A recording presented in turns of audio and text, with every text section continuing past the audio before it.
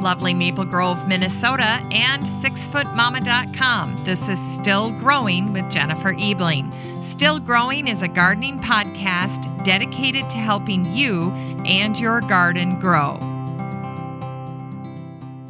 Hi there, everyone, and welcome to Still Growing, and thank you for listening. I'm your host, Jennifer Ebling. Well, I want to start out by welcoming our new members to our Facebook group. It's called the Still Growing Podcast Group on Facebook, and even though it looks like a private closed group, which it is, all you have to do is go to the Facebook search bar, type in Still Growing Podcast Group, and then request to join. And once I verify that you're not a robot or a spammer, I will let you in the group and you can enjoy participating with new members like Jen McGinnis of the blog Frau Zenny. She's in episode 534 of the Still Growing podcast. Great posts, great photography, really great person to have in the group. You can definitely interact with Jen. She'll be happy to answer any questions or comments that you might have about garden blogging, photography, just gardening in general. She's a lovely, lovely contributor. And then we have welcome Michelle Gervais, Melissa Vickers, Deborah Cohn, Shelley Cram, garden author Shelley Cram. She wrote the Gardener's Bible, and she will be in an upcoming episode of Still Growing, episode 549. And that was just a fascinating interview. Shelley talked to me about the gardens of the Bible, and this would be a great Christmas present as well. It's absolutely beautiful. It's a gorgeous book. And Shelley went through the Bible and found all of the gardening plants and gardens and locations that had to do with gardening and put them all in a Bible devotional just for gardeners. It's just a beautiful, extraordinary book. And my conversation with her was so enlightening. So I look forward to sharing that with you. She's in the group as well. So if you have any questions for Shelley or you want to talk to her about her Bible, her devotional Bible for gardeners, that's where you can find her. Welcome to Lavon Hamelman, who shared a picture of her garden in Okanagan Highlands in Washington State. Beautiful. It's cold up there. She's growing cabbages and other things, but she's in the group as well. Trisha Ackerman, Kathy Brown, and Elizabeth Cook. So welcome, you guys, and thank you so much for joining our group. You know, this is the place where I post all of the promotions and giveaways from our guests and our sponsors. So, for instance, last week's episode featured Anna Thomas, and she is giving away a personally inscribed cookbook to one of our lucky listeners. So get in that Facebook group. Just look for Still Growing Podcast Group in the Facebook search bar, and then you can get in there and enter to win the listener giveaways. And we've got a really, really good one in connection with today's show. I'll tell you about it in a minute. You know, in that group, I also curate posts. And this week, I stumbled on an excellent recipe from Real Simple, one of my favorite magazines. I love magazines. In fact, I probably have over 30 subscriptions. I am a voracious magazine reader. I have plenty of time to do it when I'm hauling the kids around in the car. So I keep a nice stack in the van with me when I'm waiting in parking lots for the kids. But I stumbled on this great apple pie recipe in Real Simple. And it's what makes it really cool is that you hollow out the inside of the apple and you put the ingredients inside the apple, and then you put a little crisscross pie crust on top and you bake that. So it's like an individual apple pie. And we tried it last night and it is so awesome. The apple cooks, and then we sliced it kind of like a pizza, and it just falls apart, and there's whipped cream, and oh my gosh, you guys, it is, first of all, adorable and also very good. So give that a try if you're looking for something fun for fall. Apple season is upon us. And then I shared a very cool post from Shireen Shermer, and she had a picture of her third year Sweet Autumn Clematis. And this thing had completely engulfed a garden arbor. And I mean, you can barely get underneath this thing. It just swamped it. And I like to say that Sweet Autumn is one of those 80-20 plants in the garden. At least it is for me. And what I mean by that is 80% of the time, I am ruining the day that I ever planted Sweet Autumn Clematis because it's a thug. It ends up everywhere in the garden and it's very difficult to get rid of. So I'm pulling it, I'm cutting it, I'm, just raking it out of the trees and the gardens that it has found a home in. And then this time of year, this 20% time of year, I'm absolutely in love with it because it rambles through the garden. The pieces that didn't get cut out earlier in earlier weeding sessions. And it's just glorious and sweet. And thus the name, Sweet Autumn Clematis. It's white flowers. And I actually have it. It's climbing through one of my Korean lilacs. And oh my gosh, it's glorious in there. It makes the tree look like it's having a second bloom, but really it's just the Sweet Autumn Clematis climbing through it and blooming right now. Well, I have to say, I am so excited for today's show, and Color Blends is giving away 5 bags of bulbs. And I tell you what, if you like spring bulbs and you like to have garden parties, this show is for you. So I reached out to 3 of my friends, Jen McGinnis of the blog Frau Zenny, Julie Thompson Adolf of the blog Garden Delights, and then Susan Vollenweider of the History Chicks podcast. And she's also a columnist for the Kansas City Star. And I said, let's have the first annual spring bulb selection party for Still Growing. I want you gals to be on the air with me. And we're going to make our top 5 picks from 2 different catalogs. And that's exactly what we did. So in this episode, we're talking to Tim Schipper of Color Blends. And Color Blends is totally dedicated to optimizing the combinations of bulbs that you're putting together for a fantastic spring display. They have trial gardens where they're working with bulbs to see if they can set them off kind of like fireworks, one right after the other. And they're putting the art and science of bulb selection together when they created the company Color Blends. People tell them all the time that they've taken the guesswork out of creating spring shows. And in fact, if you've ever had a situation in your spring garden where the bulbs that start coming up, the colors look off or they just clash, they don't look right together, you'll really appreciate what Color Blends is doing when it comes to packaging bulbs and putting them together in different groupings so that you can optimize and be guaranteed of a perfectly put together spring show. Well, in honor of our first annual spring bulb party here on Still Growing, in fact, it was so fun, we had to split it into 2 episodes. We have Color Blends episode today, and then our interview with Van England, John Sheepers is next Friday. So look for both of those. But together, they make up Still Growing's first annual spring bulb party. And we've come up with 2 unique kind of fun ways to honor this really awesome episode package that we've put together. And the first is T-shirts that celebrate spring bulbs. And there are 2 options that I wanted to share with you. The first is a t-shirt that says #Team Tulip. And the other one is #Team Daffodil. Because as we were going through our party, we were laughing because it seems that people fall into one of 2 camps. And I know which camp Jen McGinnis is in. She is Team Tulip all the way. And then as far as Julie Thompson Adolf, she is basically Team Bulb. She's just crazy for bulbs. So she'll probably get both t-shirts. And then Susan Vollenweider is probably a mix of both. She could go either way. So anyway, if you want to participate and have fun that way, go ahead and you can check out our merchandise for this episode. It's at Zazzle. That's the website. And all you have to do is look up 6 Foot Mama, the number 6, FTMAMA, and you can check online to get one of those t-shirts.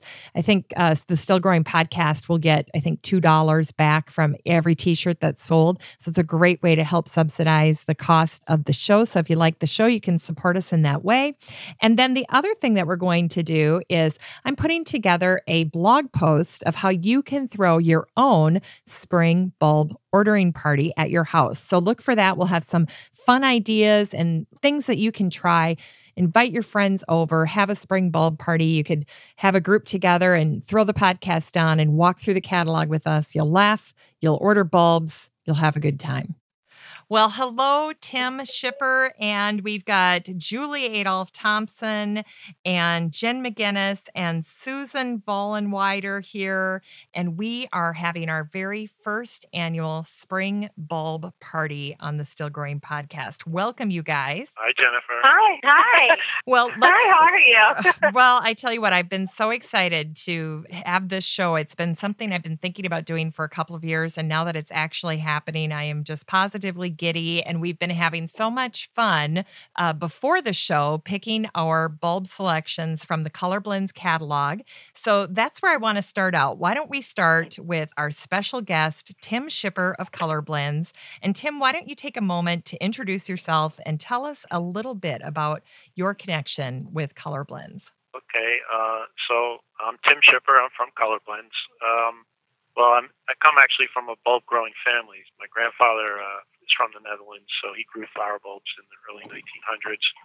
And then his name was Nicholas Shipper. And then my father, Cornelis Shipper, emigrated here after World War II. And he traveled around and sold flower bulbs to cut flower growers, people who buy bulbs and grow them for cut flowers. So he sold them to the commercial industry. And then I went on the road with my father for about a year or two and kind of decided I didn't want to do that. And I wanted to branch out into the landscape end. So I went on the road starting to sell flower bulbs to people who plant them in the garden. So like cities and towns or golf courses. And that's basically how the company started. Wow. Did you have much of a learning curve, Tim, if you grew up in a family that was constantly talking about bulbs? Yeah, well, my father was when he was talking to bulbs, he was talking to Holland in Dutch, so I didn't quite understand that, but I slowly learned how to speak Dutch. And then he was talking to, cut flower growers, but it was more of a business thing, not really kind of a horticulture thing. So, I mean, I was around the industry, I knew the connections, I knew the basics about it. And then eventually, when I went into the landscape end, then I had to learn a whole new thing, and I basically kind of learned that, as I went. Interesting. Why don't you tell the Color Blends story and then the unique value that you and your company bring to the market? Well, yeah, I kind of have to give credit. So when I first started, I used to look at the Rand McNally map. This was 30 years ago. And on the Rand McNally map, they would have little flags which showed golf courses. So I would try to go to a golf course and, sell flower bulbs to them for planting at their golf course. That was the only place I could figure out where to go. And I once went to kind of a high-end golf course where they actually had their own horticulturalist. And he said, hey, come on out here, check this out. And he had these beautiful mixed plantings. And I was like, that is really beautiful. I've never seen anything like that. And so I just started to experiment with different combinations and started to doing a lot of testing and trialing and see what works and what doesn't work. And that kind of slowly became the idea of Color Blends, combining colors, combining textures, combining heights of things that bloom together. So trying to create some timing in the springtime. Yeah, and you really trial these bulbs. I mean, you are working with them so that by the time people place their order and they get these bulbs in the ground, they have a display that really lasts and really highlights this combination of bulbs that you're putting together. Yeah, we do a lot of trialing. So we do always kind of constantly. It's a little bit like barbecue sauce, kind of add this, add that. So we're constantly, we're constantly, trying different colors, different heights, different textures, different bloom times. And it's amazing when you plant it, you think it's going to work, but then in the springtime, one's a little too tall, one's more dominant than the other, one's too late flowering. The colors was wrong. The color doesn't look right. American light is kind of stronger light compared to Dutch light. So sometimes colors lighter, like yellows, tend to get blown out. When you look at a yellow tulip in Holland, the color might be richer, but here it gets a little softer. So there's all these different factors as to what works, and there's all these things that could go wrong. And even when you figure out what you have, that you got it right, then you have to make sure that you have a good available supply of bulbs in Holland, that the quality of the bulbs is good. So there's a whole bunch of steps you have to get through before something can make it into your catalog. Yeah.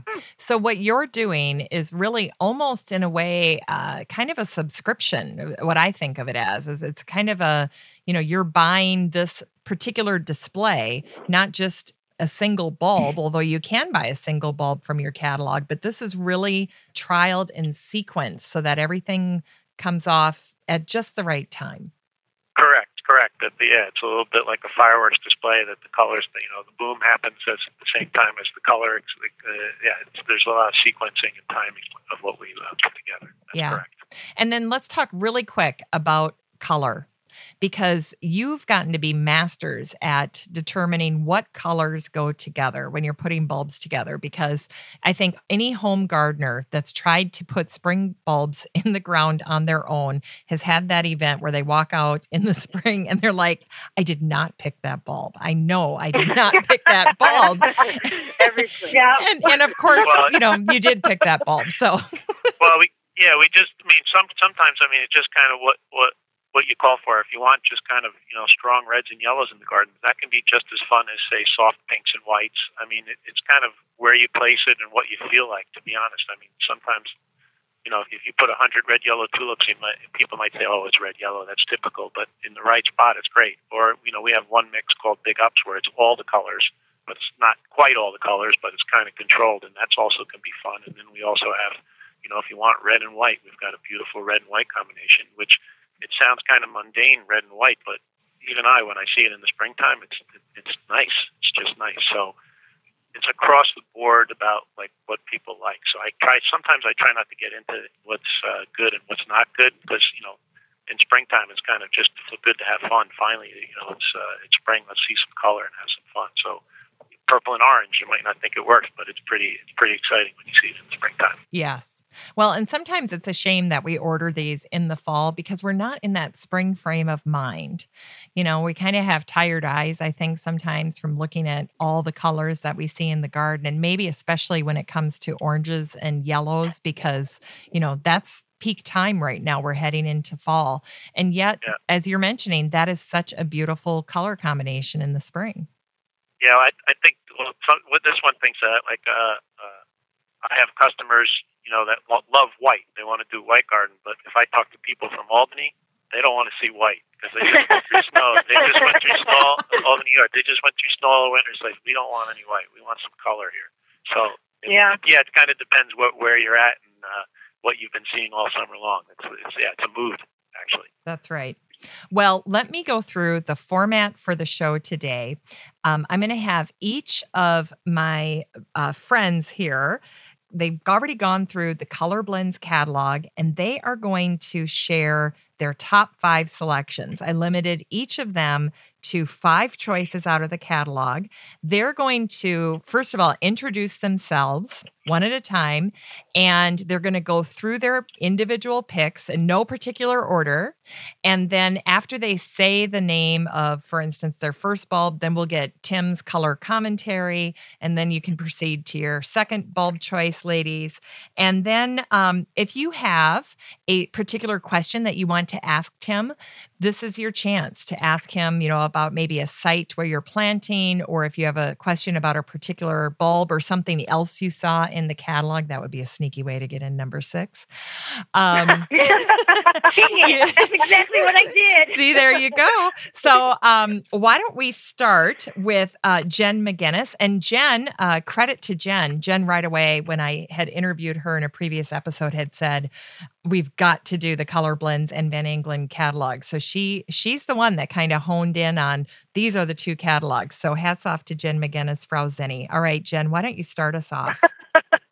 All right. Well, thanks. I am Jen from Frau Zinni, and I have ordered in the past from Color Blends and Van Engelen, and I've been so happy with just the quality of the bulbs that I receive. And I can't tell you how exciting it is to come home from work and to find the shipping crate on my doorstep that says that there's spring bulbs inside. And I usually tweet it or share it on Facebook, and I'm like, oh my God, it's here. But then I have to find the time to actually plant it because I typically go a little overboard when I order. But I have ordered in the past the Big Ups, and I've loved it. there's so many great pictures I've taken with those. And then I think a previous year I did, it was like a pink and purple combination, and the name escapes me right now. Pink and purple. Yeah. There's Gemini 2. I don't know what it would be. Pink. I don't know pink. I don't know what it would be. I couldn't remember. Yeah, if I come across it. All right. If I come across it in the book here, I'll okay. I'll jump in with that. But given the prior experience I've had with the blending, which I love, I did pick a single color this year for one of my top choices, and that was the El Nino tulip. Yeah. Because I had the ability to only get 5 last year, and it was like one of those like closeout things. Oh, I just found the other one. Sorry to interrupt you, but it was Jackson Jill. It's actually red and purple. Okay. Yeah, that was the one. So anyway, sorry, back to El Nino. I only had 5, and I loved this tulip so much, and I was looking for it. And I think it was just a one-off that my local garden center even had it, because they had ordered it for a custom landscaping job, and then they had extra. So that's why there was only like 5 left. But I loved how tall it was and the color, and I couldn't get enough of it. So I was so happy to see that you were selling it in your catalog. Well, so that's like my number one choice. You said it's a single color, but actually it's kind of within it. It's actually highly variable. It stays within the kind of orangey yellow color range, but actually within it, it's always changing. So you could actually say that no 2 El Ninos are the same. They're kind of close to each other. It's like, like a snowflake, it would be the metaphor, but it is one variety, but it has a variable coloration within the variety. It's actually, it actually is I think it's a cross between a Gregai tulip, which from Kazakhstan, and a little flower tulip, which I think it was Mariette was a cross. So they made that hybrid. That's what produced El Nino.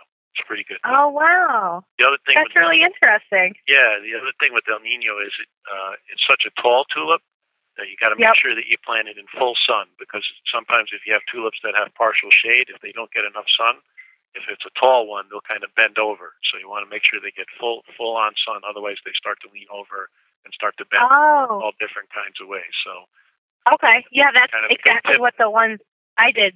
They did that. Yeah, it's a good tip for a big tall tulip with big flowers. Make sure they get lots of sun. All right. That's good to know. All right. All right. And then my next one was the goose green daffodil, because that's another one that I've seen in the past, and I'm always like, well, I really like it, but then I'll go and order like 5 other things. But I'm like, this is the year that I'm going to get the goose green daffodil.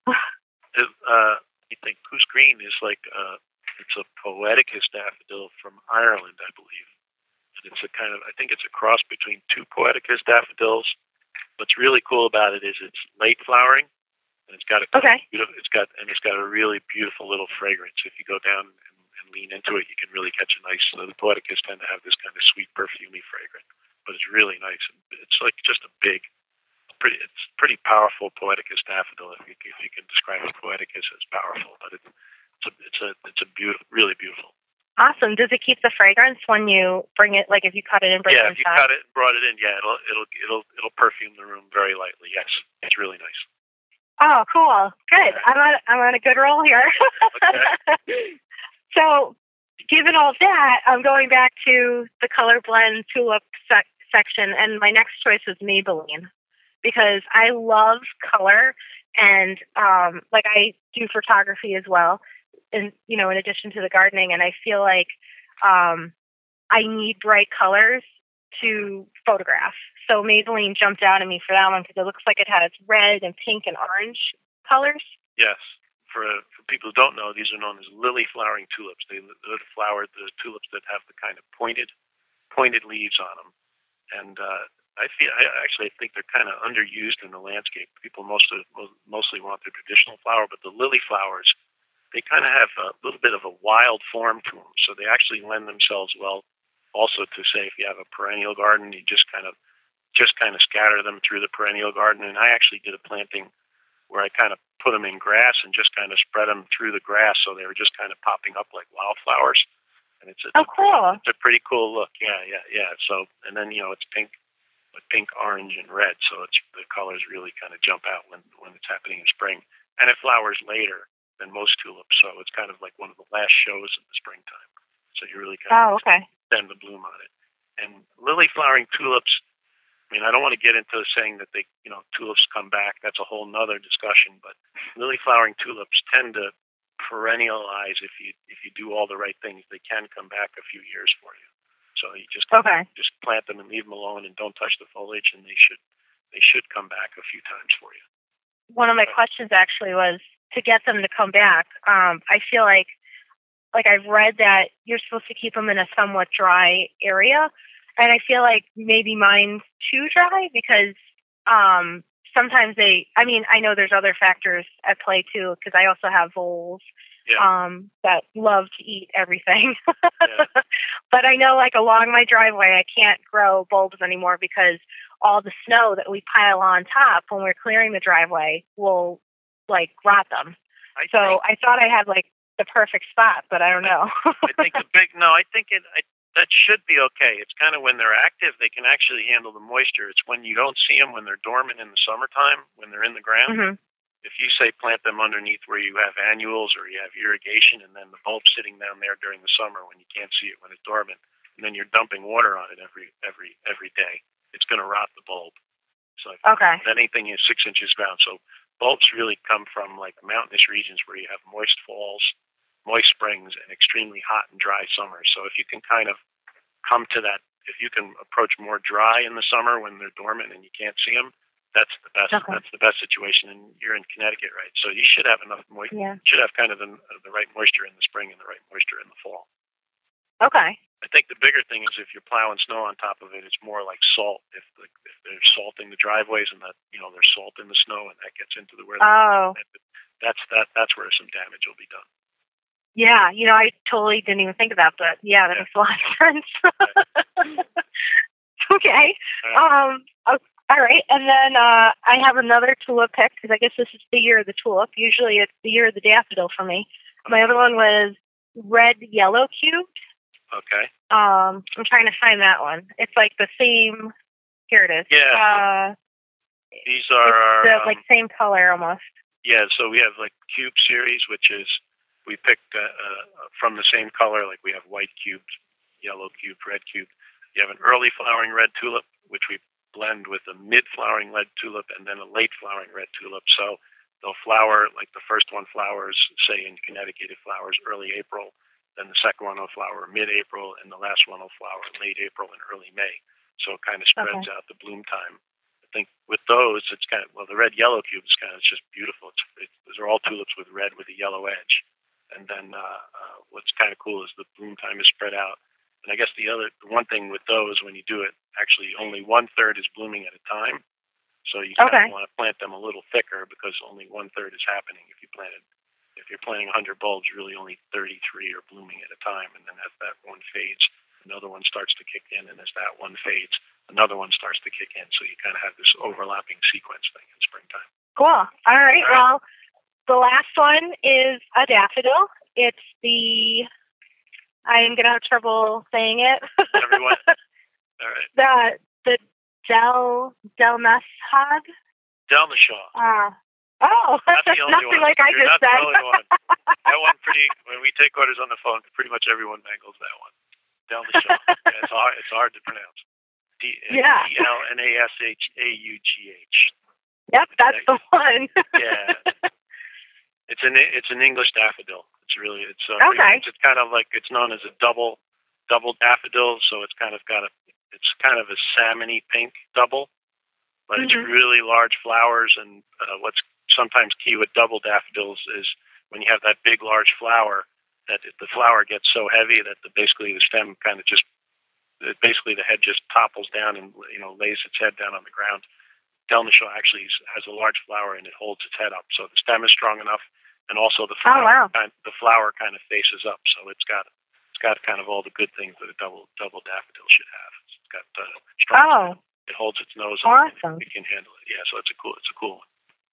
Cool. Yeah, the color totally brought me in because you always see like the yellow daffodils, so this one with the white and the pinkish tone looked really really nice.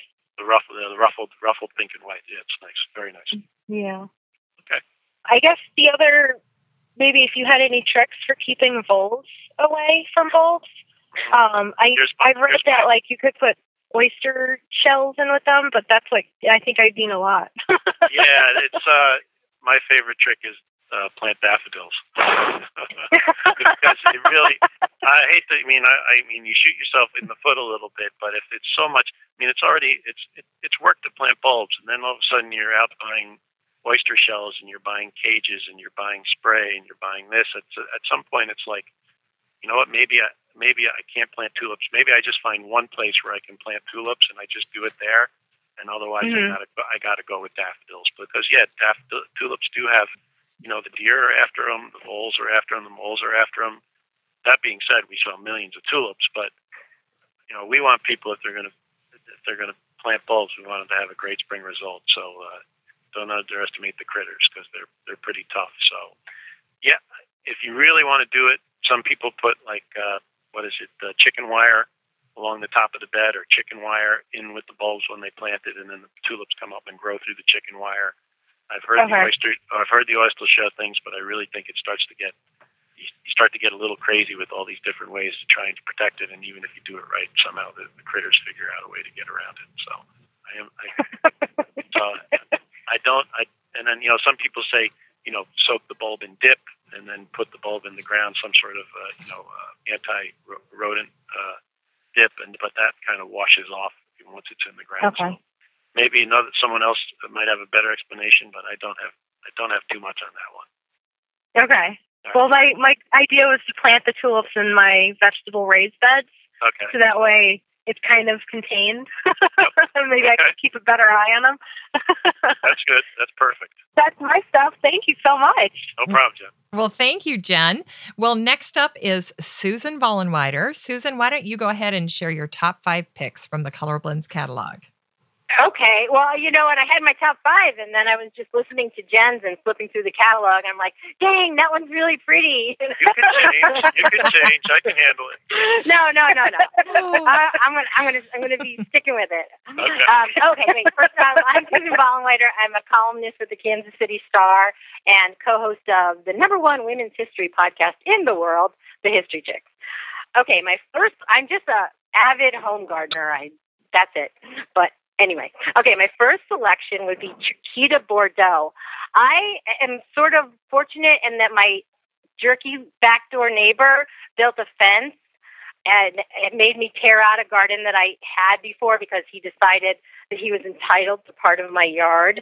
Long and bitter story. But anyway, it required me to redo my entire back garden, and it gave me some fence area that had previously been not used at all. So I have a whole stretch of area I'm just trying to build up now.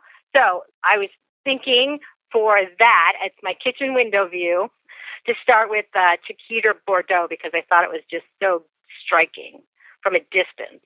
Yeah, it's double purple and double yellow. These flowers are kind of so big, they really are like peonies. Mm-hmm. So these are known as double early tulips. I think what's key with these is make sure it's full sunshine. Okay. Also, because they there's 2 things that can happen if you get a rainstorm and too much water sits in them, they tend to kind of lean over a little bit. So if it's in the sunshine, they kind of dry out pretty quickly and they kind of hold their heads up nicer. But as far as like a blast of color, I mean, it's when you have a single tulip, you have the single flower that takes up maybe 2 square inches of space, and when you have these double flowers, you're taking up like 3 by 4. You're taking up like I don't know how many square inches it is, but each flower takes up, just fills with color. So it'll show up. It's pretty stunning in the garden. Okay, good, because it's at the far back, and you have to look at it from a distance. Let me ask you, how far apart are you planting these bulbs? You plant them 5 per square foot, couple 3 inches. The doubles you want to space a little bit more, maybe 3 inches apart. Oh, okay. In general, 2 inches apart, something like that. Just give okay. Give air. Okay, I've been planting them too far apart. I know that, so that's good to know. And in the same back garden area, I loved the threesome Okay. Wow, that's not a sentence that would be taken out of context at all. The Freedom. That orange, it's that same back area, and I thought it would just pop. I have a bunch of, I didn't even know how to pronounce it, alliums? Alliums, yep. Yeah, I have those back there, and this would be in that same kind of area. So I thought that would be really pretty. Freedom is also kind of one of the sequence ones. It has an early, mid, and late, and all in kind of orangey yellow tones. Mm-hmm. So it starts out with the kind of early orange, and then as that's starting to fade, this kind of big double orangey yellow flowers, like a peony flower tulip, and as that one fades, it finishes with this lily flowering orange tulip. So you get this real kind of, probably have, I would say, about 5-6 weeks of color there. Wow. From start to finish, yes. How close do you plant those? I know you were telling Jen. I would plant them a little tighter. It's kind of, if you want kind of like this formal bed type planting, you can plant them closer. But if you want to kind of, you could also, if you have just, you could also create a kind of loose feel and spread them out. You could also open a hole up and plant like 10, like in bouquets in different parts of the garden. So it really depends on what kind of style planting you're doing. It's like, it's kind of a formal bed that you want to walk by, on each side of your walkway to your house, then you kind of plant them all together. But if it's a long stretch, then you maybe, sprinkle them out through that long stretch too. So. Okay. And that's the same thing. No standing water area. Oh, always no standing water. Correct. Yeah. Okay. Always just good normal drainage. No standing water after a rainstorm. Yeah, we get a lot of heavy rainstorms. I live in Kansas City, and we get really heavy rains in the springtime. But I've lived here a long time, so I know where the water goes. Okay. My next one was Tom Pouce. Okay. I just love this. It just attracted my eye. God, I don't even know where I'm going to put it. I think on the east side of my house, there's a full sun area that has vinca, the ground cover. It's that purpley, and I thought that coming up through that would be just stunning. Really nice, kind of. It's got this kind of like soft yellow base, and then it's got this beautiful pink top. So it's a bicolor tulip. It's named actually after a Dutch pastry. So it's really? And the pastry looks like that. Yeah. So it's it lights up. It's really pretty special, the tulip. Yeah. Okay, good. Yeah, because it looked like it was almost like gummy bears lighting. Like when the light hits a gummy bear. Yeah, a little bit. Yeah, when the sunlight hits it. Yeah, and that's what the spot would be getting. And I was like, oh, that's just stunning. Base is a soft yellow, and the top is kind of a pastel pink. Really pretty cool looking Tom Pouce. Really nice. Okay, good. I'm glad that. All right, and I keep saying they're all really nice, and they are actually. This is. I mean, she's like 5. I'm like, oh, that won't be hard, and then I'm like, yeah. It's hard. 'Cause honestly, I don't usually order from catalogs. I usually go to my local nurseries and get my bulbs that way. So this was kind of a different experience for me. It was really hard. You know what? You can't. You can't really do it all in one year. So just pick one, and there's always next year. Don't try. Yeah, yeah. You can't do it all in one year. Trust me. No. Well, I actually have quite an extensive daffodil display in the front of my house. And my final selection was another daffodil for that collection, and it was Casada. Casada is really nice, and I'm pretty sure it's early flowering, and it blooms forever. It is one of the longest. Since it blooms early, it just lasts and lasts and lasts. It's really pretty incredible. You'll be, even I'm amazed at how long it keeps going. Oh, that's wonderful, because that's like right where people would see it up close, because it's right in the front of my house, and I thought that the delicate colors would. So I love that it lasts a long time. Yeah, they call it a split corona daffodil. So basically, it's kind of like a plate on a plate. It doesn't really have a pronounced nose. Basically, it's got a big splayed, flat nose, and then the back is also big and splayed. So it's known as a split corona daffodil. Really beautiful. Holds its head up. Just super daffodil. Okay, good. Excellent choice. I do have a couple questions now that I've whipped through my 5. I was totally intrigued by the Red Crown Imperial. Okay. In the back, how do you use those? They're also kind of as accents in the garden. They can be a tricky bulb. First off, when you get them, people always call up and say, "Man, your crate stinks. It smells like a skunk," and the bulbs actually smell like a skunk. It's incredible. Yeah, when they come in from Holland into the warehouse, the pallet of those things really stinks like a skunk. So they're kind of used as I don't know if you would say the bones, but they could be put through a perennial garden as just kind of. I'm not a landscape architect, but they kind of use them as for structure in the garden. Okay. So kind of like ornamental looking. Uh-huh. You kind of sprinkle those also through a perennial garden, or you could plant a group of 5 together in one area and then a group of 5 together somewhere else.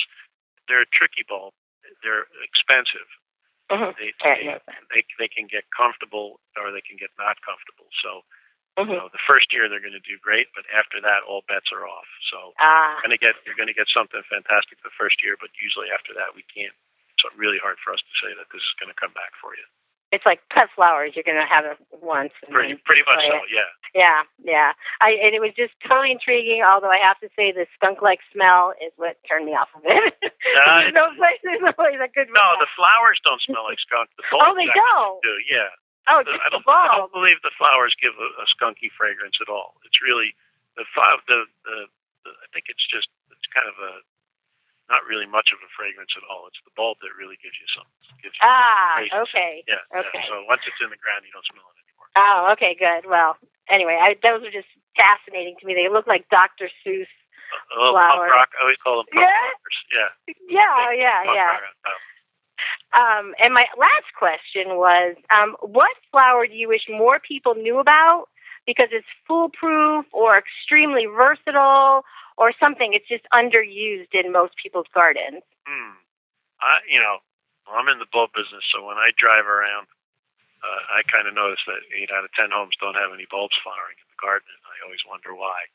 Mm-hmm. So I would say for durability and toughness and daffodils, why people don't plant more daffodils, and they're tough. Rodents don't touch them, deer don't touch them, animals don't touch them. I think the key is just to find a nice sunny exposure. Never plant them on north exposure, never plant them on eastern, plant them south and west, and put them in a good spot where there's good drainage, and somewhere where you just leave them alone. After they flower, let them flower, and don't touch the foliage, and just let them be. Don't do anything to them.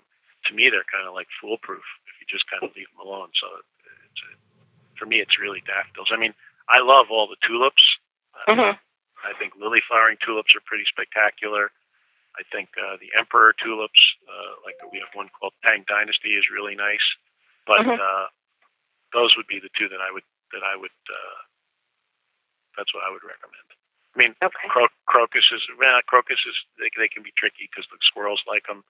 But really, daffodils. That would be the thing to plant.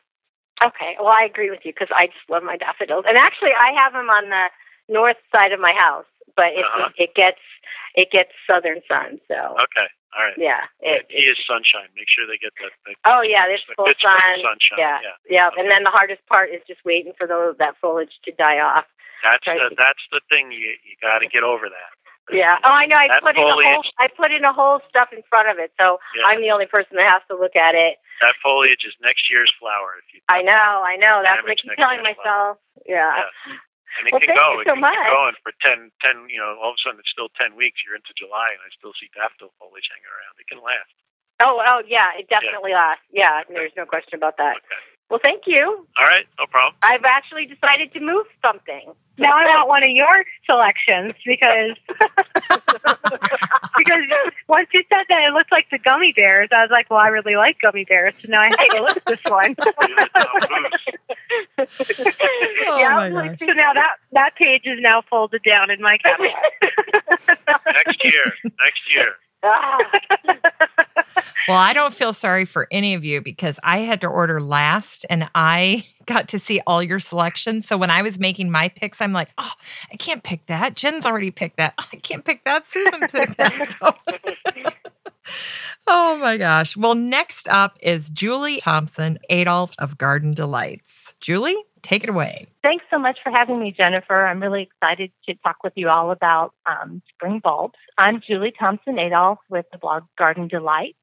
I'm a garden writer and photographer. I do some work with horticultural clients and just love gardening in general, and especially spring bulbs. Spring bulbs are just, oh my gosh, it's like a kid in the candy store when I start getting the bulb catalogs. I get a little giddy. So my first one for Tim is that I love, love, love Mira Mira. We have a really shady kind of dark garden, so I like to try to add some pastels to lighten it up a little bit. And Mira Mira, the tulip, is just beautiful, really showy. And I think it's really going to brighten up my garden. Tim, what do you think about Mira Mira? I'd love to hear your opinion about it. Mira Mira is kind of soft pink and soft yellow, and we kind of named it Mira Mira because it's obviously a play on the colors kind of reflecting off each other. And then obviously Mira Mira means to look, so that was why we named that one in particular. But just a perfectly simultaneously flowering combination of a soft pink with white edges with the soft yellow with white edges. Really nice, spectacular, big Darwin hybrid tulips that kind of flower, we call it mid-season. So just a beautiful combination. Really nice. Thanks so much. I'm so glad to hear that because I think that's just a really beautiful tulip. And I think it'll work really well in our very kind of dark garden. I think it'll brighten it up nicely, hopefully. My next one that, again, I'm kind of on this pastel kick, but I just think it's so dreamy. It looks so romantic and beautiful, and I think it'd make a really beautiful cut flower arrangement too, is Pillow Talk. And I also chose it because it's a little bit later blooming from what I saw in the catalog, and I'm really trying to extend the color in my garden, the season of color. What do you think about that, Tim? Pillow Talk is, I believe, double late tulips, and also kind of a pink-yellow combination. And prefer, the double tulips, again, I would say try and keep them in full sun because it keeps the flowers drier and also it keeps the flowers standing more upright. And just a beautiful kind of white, pink with some white in it, and then a very soft yellow, kind of yellow with peach tones in the flower. Beautiful double. And also the tulips are clones of each other, or they're sister and brother. So they flower literally perfectly simultaneously at the perfect same height. So a really nice combination. That's really interesting that Pillow Talk, that they're clones of each other. I had no idea. But I think I need to probably put that in a little sunnier patch in my garden because my garden's so shady. So I'll definitely look to try to give it a little bit more sun. What do you think about my next pick, Akebono? I thought that was such a gorgeous tulip, and I've never tried it. What do you think about that, Tim? It's kind of a double. It's interesting. It's a double tulip, but I believe it has big Darwin hybrid blood in it, so it kind of flowers earlier, and it's this kind of yellow with flushes of kind of peach in the flower, but a big, beautiful double that stands up. It's very, it has a nice sturdy stem. It can hold this big flower, probably flowers about 20, 24 inches tall, just a super tulip. Wow, that sounds gorgeous. I'm really excited to trial that in my garden this year. That sounds beautiful. My next pick, Angelique, is one that I have grown and just love. Angelique has been around for a long time. It's a double late tulip, so it's like a peony flowering two flowers that look like a peony, and it's got pink and white in the flower. It's been around now a long time, and it's turning that it used to be more full pink. And as a tuler gets older in its lifespan, I think it's been around, I don't know how many years, maybe 30 years or something like that, it's starting to lose some of its coloration. So, but still quite a beautiful tulip. I think most people who know anything about tulips know Angelique. And also, I would plant that in full sun. And, the pink colors, this one, it might not be bad to get it in a little bit of dappled shade because the color will show up a little better. But also, very nice tulip. Well, it's great to hear that Angelique likes dappled shade because I sure have plenty of that in our garden. We have a lot of shade, but I do have a good location that has some dappled shade. And I love it. I think it's a beautiful flower. My next one, the Avalanche, I chose because the daffodil is just adorable. I'm a huge heirloom junkie. I love heirloom seeds and heirloom bulbs, so I love history behind flowers too. Plus, as a benefit, I saw that it's really good in the South. So, for me, that's a big plus. So what do you think about Avalanche, Tim? Avalanche it's kind of an old tulip. I think dates back to like 1906. from England. I believe it's a Tizeta daffodil. Did I say tulip? You said tulip. Okay, it's a Tizeta daffodil. It has a lot of stems, and then each stem has something like 20 small flowers. It's super fragrant. For your climate, which is possibly Minnesota, we wouldn't recommend it because Tizetas are probably better in southern climates. So I would say don't plant this in a northern garden, say anywhere north of, say, central Indiana, something like that. That's good to know. It's more of a southern daffodil. Oh, wow. Because, yeah, I've grown that in the past, and I'm in Connecticut, and I don't think it's come back. So that makes sense. I would say if you're in Minnesota or cold parts of Connecticut, forget it. Don't use it. It can do okay, but if you get a cold winter, then you're in trouble. So like a moderate winter, you'll be all right. But in general, we recommend it as a southern daffodil, something like Virginia and South, something like that. Well, and Susan, you're the writer in this group. Did you pick up the fact that the name of that was Avalanche? No. And it can't handle the cold. I find that extremely ironic. Oh, yeah. I did. As a matter of fact, I was like, avalanche. That sounds like snow. But I keep flipping through, and I'm like, that is so pretty. Julie picked these really soft, pretty flowers. Yeah, she was on the pink and yellow tones for sure. Yeah, really pretty. Awesome. Tim, you caught me. All of my tulip selections are kind of girly girl with all the pastels and the light colors, but I'm a sucker for pastels and tulips. And you all can just be jealous of me when I'm growing avalanche. I'll send you pictures of it from my southern garden. Oh, so we will I'll be. make sure you guys are jealous. And Tim, then my next thing that I wanted to ask you was, I'm a big sucker for growing flowers for bouquets. I think there's nothing better than having fresh flowers inside.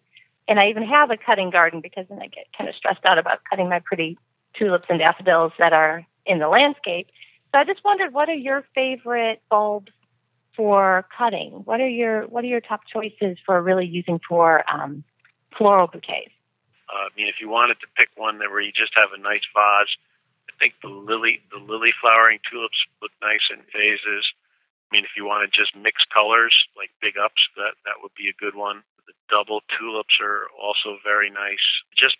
I really believe all tulips are fine as cut flowers. If you're a grower, the varieties that we sell, if you're, say, a cut flower, well, you know what? Maybe it's like our French tulips. Those would be the best for cut flowers, the big, tall French tulips. Then I would say, all right, do those. French blend and French blend rose. Usually when you see kind of the expensive tulips at Florist and they call them French tulips, those would be the ones that you would plant as a cut flower. But as far as I could get technical where there's varieties that are better for cut flowers because cut flower growers need certain characteristics from a tulip because they need to get it to grow at a certain speed and they don't want it to be too big because they have to put it in a box and ship it. But if you're growing your own tulips in your backyard and you want to put them in a vase, any tulip is great because you're cutting it and you're bringing it right into your house and putting it into a vase. It'll be more spectacular than anything you've ever seen. All of it. It's just a fresh tulip. There's nothing like it. Well, that's great to know. I love lily flowering tulips. I think I love the structure of them. I think they're so elegant. But I didn't know that about French tulips, Tim. So I'll definitely look into that more too. Thanks so much. And then to kind of segue to kind of go along with the whole cutting, what do you think about the best bulbs or the best ways to force bulbs in a greenhouse situation? I'm kind of lucky and I do have 2 greenhouses. I'd love to hear your thoughts on that.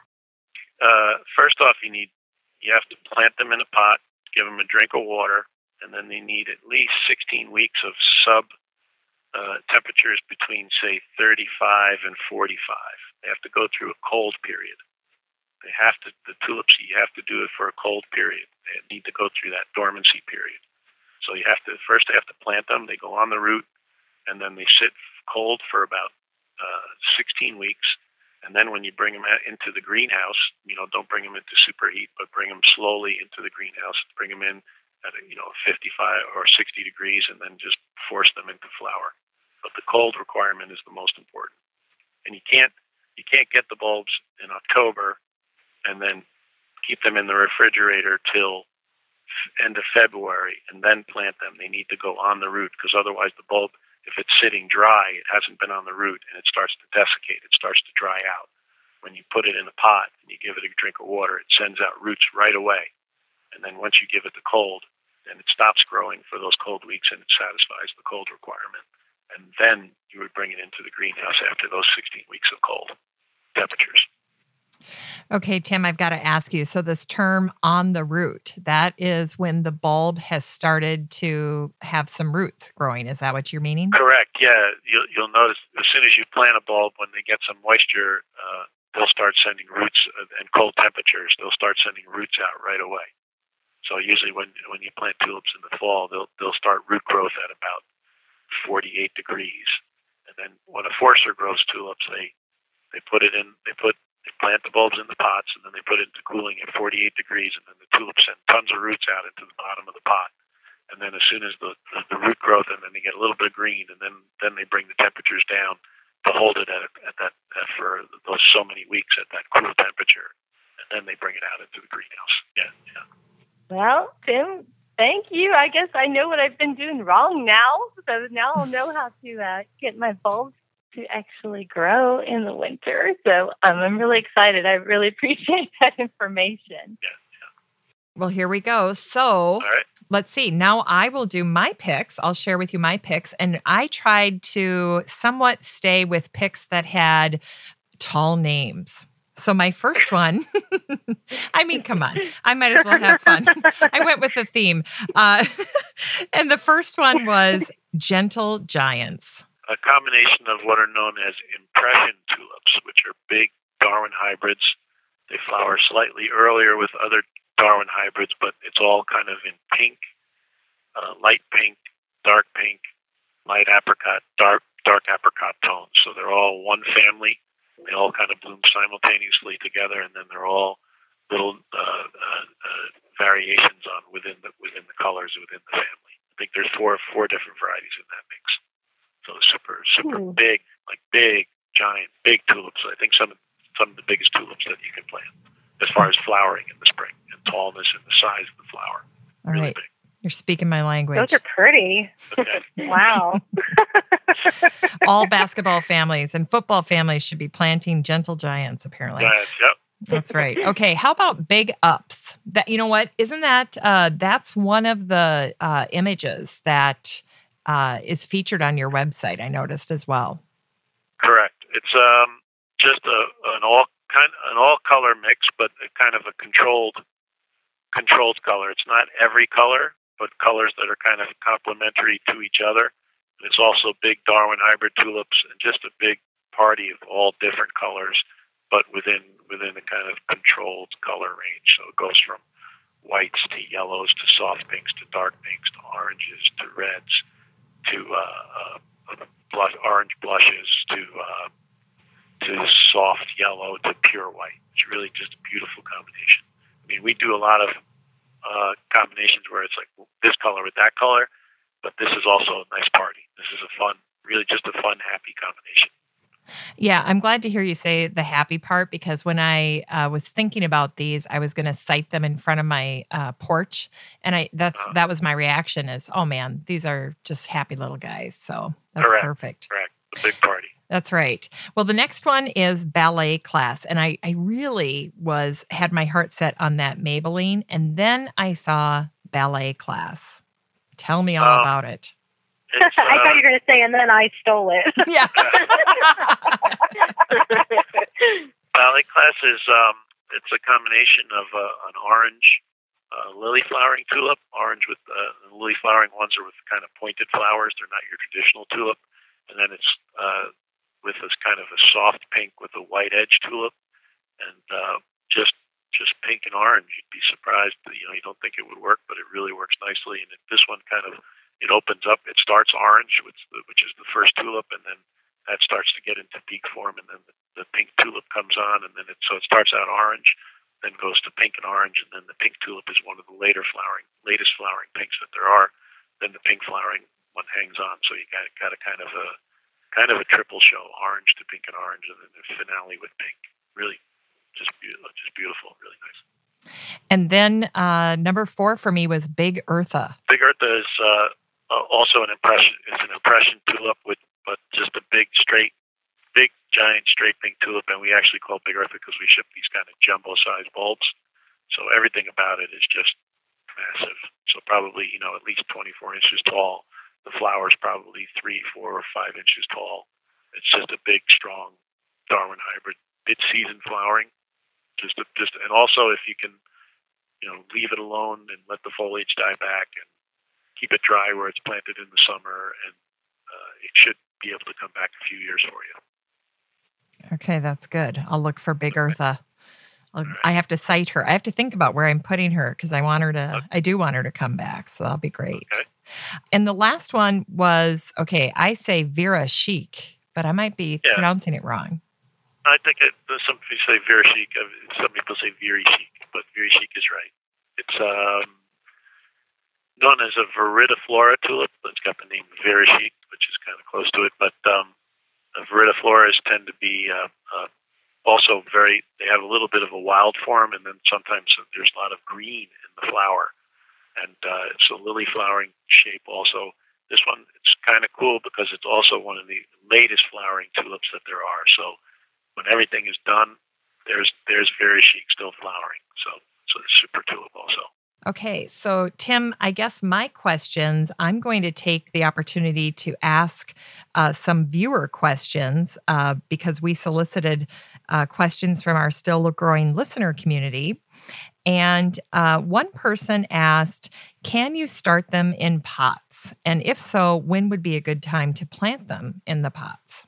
You can only start them in pots if you can make sure that they have the 16 weeks of cold.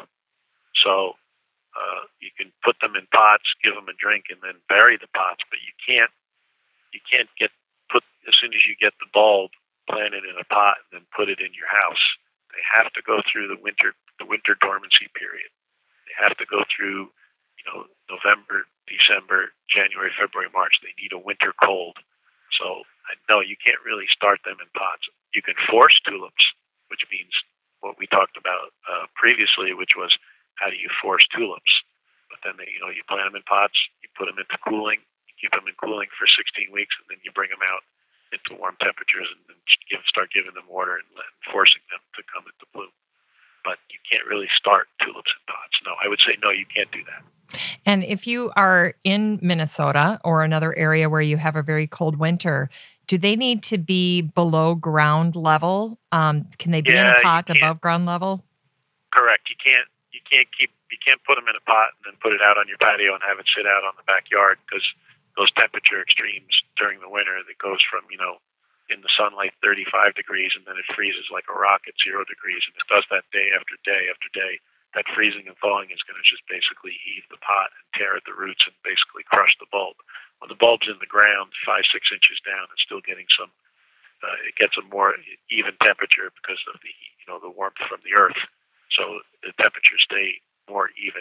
That's obviously better for the bulb. But no, you can't plant them in the pots and then put that pot in your backyard and then come back to it in springtime and hope that something's going to happen. The freeze will kill the bulbs. All right. Well, there you go. Kristen Larson Anderson now knows that her scenario of planting in containers to avoid the gophers is not going to work. Correct. Unless you can bury all the containers. That's right. Correct. And maybe electrify the rim of the pot. That too. Yeah. Okay. I had tried that with daffodils a couple of years ago, and it didn't work. I was so hopeful, and nothing came up. Yeah, I tried it too. You can have winters that are mild, and then you get away with it, but usually it doesn't work. Yeah. Oh, we are optimists, aren't we? Sure. Okay. Maria Jones asked, would you please ask how to plant and grow snowdrops? I'm in zone 4B, and I've tried for years to grow them, but they only last one season. Snowdrops are, for us, a really extremely difficult bulb to handle because they don't like being handled as a bulb. The best time to get snowdrops to thrive is to actually buy them when they're in the green. I think there's a few people in the United States that sell them. So in other words, in springtime when they're blooming, dig them up, and then you replant them in the spring, and that's how you would get more snowdrops going. As a bulb form, it's very difficult to. Usually, they either get stressed out as a bulb, and then they do okay the first year, and then they're done. But I'm not sure what climate that reader is coming from, but they're not really a good bulb in the south. And then I think snowdrops will struggle in extremely super cold winters too. So they're more particular about their climate than you think. They kind of like a western exposure where it's kind of moist and kind of shady. So it's kind of woodlandsy with a western exposure that's not too dry and not too wet. So they can be a little persnickety on conditions. A little temperamental. Well, if she's in zone 4B, then she's a Minnesota gardener probably. And again, the irony, Susan, because it's a little insulting. They name these things avalanche and snowdrops, and they can't handle the cold. There's a whole bunch of people who love snowdrops. They're known as galanthophiles. Galanthus is the name of the plant. And I think there's a whole bunch of information out there now on the online about learning about it. And I think you can find sources for if she really wants to get into snowdrops. There's a whole bunch of people out there that are really into it. It might be worth it if she wants to really find out. And my guess is might give her that the Minnesota environment can be pretty tough for them. But yeah, she's going to be listing her house. She's going to be listing. She's going to have to go west. Well, here's a question from Karen Gallagher. And she said, I've been told that there is a variety of daffodil that I can grow in my never cold yard here in Florida. If it exists, I would love to know. I have zero interest in overwintering any bulbs in my fridge. So what do we do for Karen? Is there such a thing? Let me think here. We have something. There's a big difference between, say, the Panhandle of Florida and southern Florida. There's actually a book out there called Daffodils in Florida. I believe that's the name of the book. I don't know if I could lay one. Avalanche might be one that'll do okay in Florida. Let me think. Avalanche would be the only one. Maybe paper whites would do okay down there. Paper white Sivas, they might come back every year. I would try those two varieties, Avalanche and paper whites, and see how they do for you. Okay. And then look up. There's a book written by somebody. I don't remember the name. Sorry about that, but it's either growing daffodils in Florida or daffodils for the South. They have some good recommendations for daffodils in Florida. All right. We'll track it down and we'll put it in our show notes for this episode. Okay. That's great advice. Right. Okay. And then this is a question from the mother of one of my daughter's good friends. And she says, are there any that grow well in mostly shade? She would be a Zone 4B Minnesota gardener. And she says, I'm trying to find something I can plant by my mailbox. So again, we've got to consider snow being heaped by the mailbox and probably some salt as well. And then she says, the big tree in our front yard now shades that area. It doesn't get a lot of rain either due to the tree branches. Any ideas welcome? Anything, right? Any bulb that you plant in the fall, right? It wasn't like a daffodil, right? Yep. She just wants something that'll grow in the shade. She's planting in tree roots, so she can't plant bigger bulbs because they got to go down 3, 4, 5 inches. So she needs to plant smaller bulbs. And I would say something like the squills, blue squill, Gloria of the Snow, Shenandoah, blue squill, Gloria of the Snow, maybe Spanish bluebells, maybe white squill, and maybe, say, trout lily. Those would be the kind of 4 I would recommend. Okay. Well, and I do love squill. Yeah. And once they get going, if you can leave them alone, and once they get a little bit established, they're pretty special. Yeah, there's something else. I had a vision one time. I was going to plant nothing but blue squill along my water feature. I have this river, and I just thought, oh, wouldn't that be so beautiful? So that's something I have yet to act on. You can sometimes, when you're driving around, where we're in Connecticut, but you drive around in the springtime, and sometimes you look on, and every once in a while you see these big trees, and then underneath those trees, it's just a carpet of blue in the springtime, and that's either blue squill or Gloria of the Snow. Wow. So it can be done. Now, is Glory of the Snow a squill? It's a Chinodoxa, actually. Oh. It's a Chianodoxa. Chianodoxa lucilea. Interesting. So last question is from Deb Brando Ackerman. And she said, I had voles last year destroy a small garden with bulbs planted among a healthy bed of hostas. And this year, very few hostas came up and no bulbs. Very disappointing. What should I do? I would. Sounds like my yard. Daffodils. I would plant daffodils. There you go. Really, I would plant daffodils. Don't try and outsmart the voles. It'll never happen. Just plant daffodils, and nothing will touch them. Nothing will eat them, including deer. Including deer, correct. Yeah, that's right. And Tim, you guys have something pretty special that you've done in your location to kind of feature all the amazing bulbs that you offer. I always wanted to have a display garden of everything that we have, kind of a living catalog to show people. So in where our warehouse is located, we were able to buy a piece of land, about a half-acre piece of land in Bridgeport, Connecticut. We're able to we've planted now about 50,000 bulbs on the property. So it's kind of a living catalog. And we ended up getting land, and we ended up getting this kind of Victorian house. We were able to purchase it in the sword sale. So we have this big, it's actually a Georgian revival house that we renovated. So when the garden is open during the spring, which is free, you can come walk through the garden and then go tour the house for the 2 months. Say it's usually all of April and early May. We have kind of an open house and an open garden where people can come and visit and see everything that we offer. It's called Colorblend's House in Spring Garden. In Spring Garden. Yes. And did you say the dates or the times that it's open? Yeah, I mean, spring comes at different times of the year. We can't predict it, but I would say basically, for April 1 to something like May 15th is kind of the period that we're open, those 6 weeks. Okay, and then like an 8 to 5 thing for visitors? Visitors, yeah, the garden's open all day, and then we have the house open. The house is open from 10 to 4. And it's free to visit the garden, and we're pretty close to the Interstate 95 here in Connecticut. Well, add it to your spring travel list if you're in that area. Add it to your list. If you happen to be here, stop by. Yeah. I know. That's right. Well, Come to Connecticut.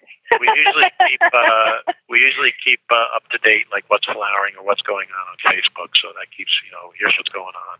Oh, you have a good Facebook page. Facebook page, Colorblend's House in Spring Garden. Yes. Oh, that's great. And Jen, you're close enough. You could go check it out, couldn't you? Yes. Yeah, definitely. Yeah, and I've actually meant to go the last 2 years now that you've had it, right? Correct. Yeah, and I also photograph spring college track. So usually that takes up my weekend. So I'm going to have to be really dedicated to get down there this year, but it's going to happen. Yeah, I think, watch Facebook, and it kind of gives you when things, people say, when's the peak time? And I'm like, there's always something peaking every day. So it's hard to like pick one day where everything is happening, because it starts out with crocus and then it's kind of a rolling display. So there's no real single peak day. I would say, late April is probably the best time. Late April, early May. Okay, I'm on your website, on your Facebook page right now, and oh my God, this place is gorgeous. Yeah, it's a pretty cool house. Yeah, it's Bridgeport, Connecticut now. Okay, I gotta come back to Connecticut. Oh my God, this is stunning. Yeah, I know. Every time I see you post those pictures, I'm like, oh, why haven't I gone yet? Yeah, what's wrong with you? Why haven't you gone? I don't know. It's interesting that it takes a while for something like that to get into people's, like, to fit it into their schedule to be able to make it there. So that's, it's going to take a while for it to build, we feel. Wow. Well, I think 2017 is going to be the year. I can feel it. All right. We'll have to welcome Matt out for you. Portland, come on down. Yeah, have Jen show up there, and she'll put it on her garden blog, Frau Zinni. That'll be great. Okay. Yeah, I could do a live video too. It'll be great. Right. We'll plan it. It'll be a date. And Susan and I will pour ourselves a glass of wine and watch that video. Oh my God! Yeah. We'll have a bottle here for you when you show up. There you There's go. a porch. You got to go sit on the porch with that wine. Oh, And my God. we will have a bottle of wine open when you show up for sure. All right. All right. Oh, my I think I gosh. can tie the house into something on my podcast because I do history. So Oh, there We you go. actually have in the house. We have there was like 8 different artists, and they all kind of took a room, and they had their artwork up. So it was kind of a gallery, kind of a gallery there too. It was pretty nice. Yeah. wow. That Wow, is wow, wow. awesome. Well, Tim, what did we miss? What are some of the things in the catalog that you'd like to draw our attention to? I think it's more if it's in our catalog, that it's usually pretty good because it went through a lot of. It took a lot to get in there. I think usually what I see people doing is they say, "All right, I'm going to plant bulbs this year," and then they feel like they have to do the whole yard. They're going to do bulbs this year, and they're going to get it done, and they won't ever have to do it again in their life. And then it's kind of like, then all of a sudden they either order too many bulbs, and then they can't handle it, or they get, their back gets things, and or their back gets tired, and they're exhausted, and they spent too much money, and they didn't get everything planted.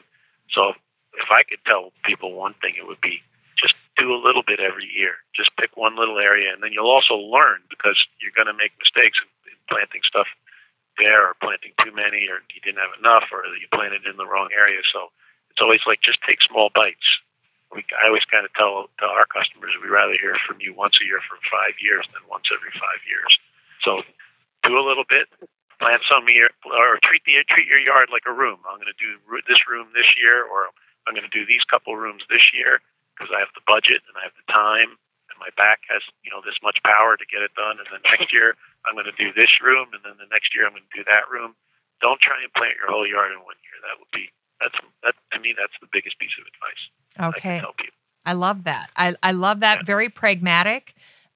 From the bulb company to your ears, listeners. Take that advice. Pace yourself. Pace yourself. Well, how can still growing listeners order bulbs from Color Blends? And they should not be afraid of the fact that it says wholesale on the catalog, right? We don't sell bulbs at 5 or 10 at a time. We sell them at 25 or 100 at a time. And we basically only have a $60 minimum, so most people can hit that pretty quickly. And you can order online at colorblends.com, or you can call us. You can go to the website and request a catalog, and we'll send you a catalog pretty quickly within 10 days, or you can call toll-free, and we can also ask for a catalog. Yeah, it's pretty easy to order from us, I think, or call us up and talk to people. Everybody here is pretty knowledgeable about bulbs. We have a really good team who's, they've talked to a lot of people, and they understand what you're trying to do. Wow.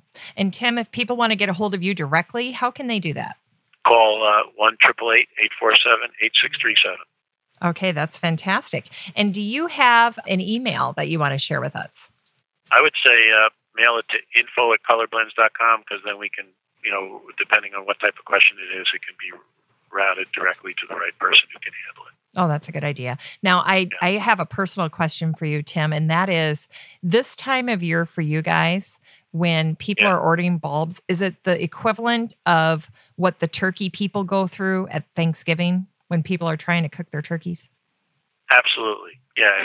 For us, it's, everything comes in at once, and then everything's got to go out in about, 12 weeks, 10, 11 weeks. We start Minnesota first leaves, and then we work our way down the climate zone structure. So Minnesota, and then all of a sudden Chicago area, and then out west, and then so we work our way down the country, and we're finished. And then finally Atlanta, Georgia, and places like that in the South, we deliver in late December or sometimes early January. So we keep going pretty much from the first day of fall till New Year's, essentially, just shipping the whole country. Wow. So it's like the Christmas rush, or it's the Thanksgiving rush. Yeah, it's busy. Wow. Well, I tell you what, from the bottom of our bulbs to the tips of our tulips, we are so thankful for the time you spent with us today. Am I right? Am I right, ladies? Are we just so thankful for Tim? I really appreciate you. I appreciate you having me on. It's great. It's It's great.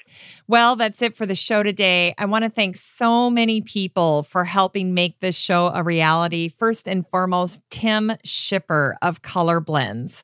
Wasn't that just fantastic? I tell you what, for him to sit and go through the catalog with us with our top 20 choices and then some, that was so very special. I need to thank Jen McGinnis of the blog Frau Zinni. Without Jen, the show wouldn't have happened because Jen suggested that we hone in on Color Blends and Van Engelen, two companies that she's ordered from for years. And that's why those two are the two catalogs that we picked. And boy, she certainly picked two great catalogs. Julie Thompson Adolph, I couldn't have found a bigger bulb lover to be part of this episode. And so lovely. She blogs at Garden Delights. Please check out Julie's blog. And then fellow podcaster and gardener, Susan Vollenweider. I reached out to her in a Facebook group for podcasters, and she right away was so willing to help out with any group show with gardeners. So I can't thank Susan enough. Her podcast is the History Chicks podcast. She produces that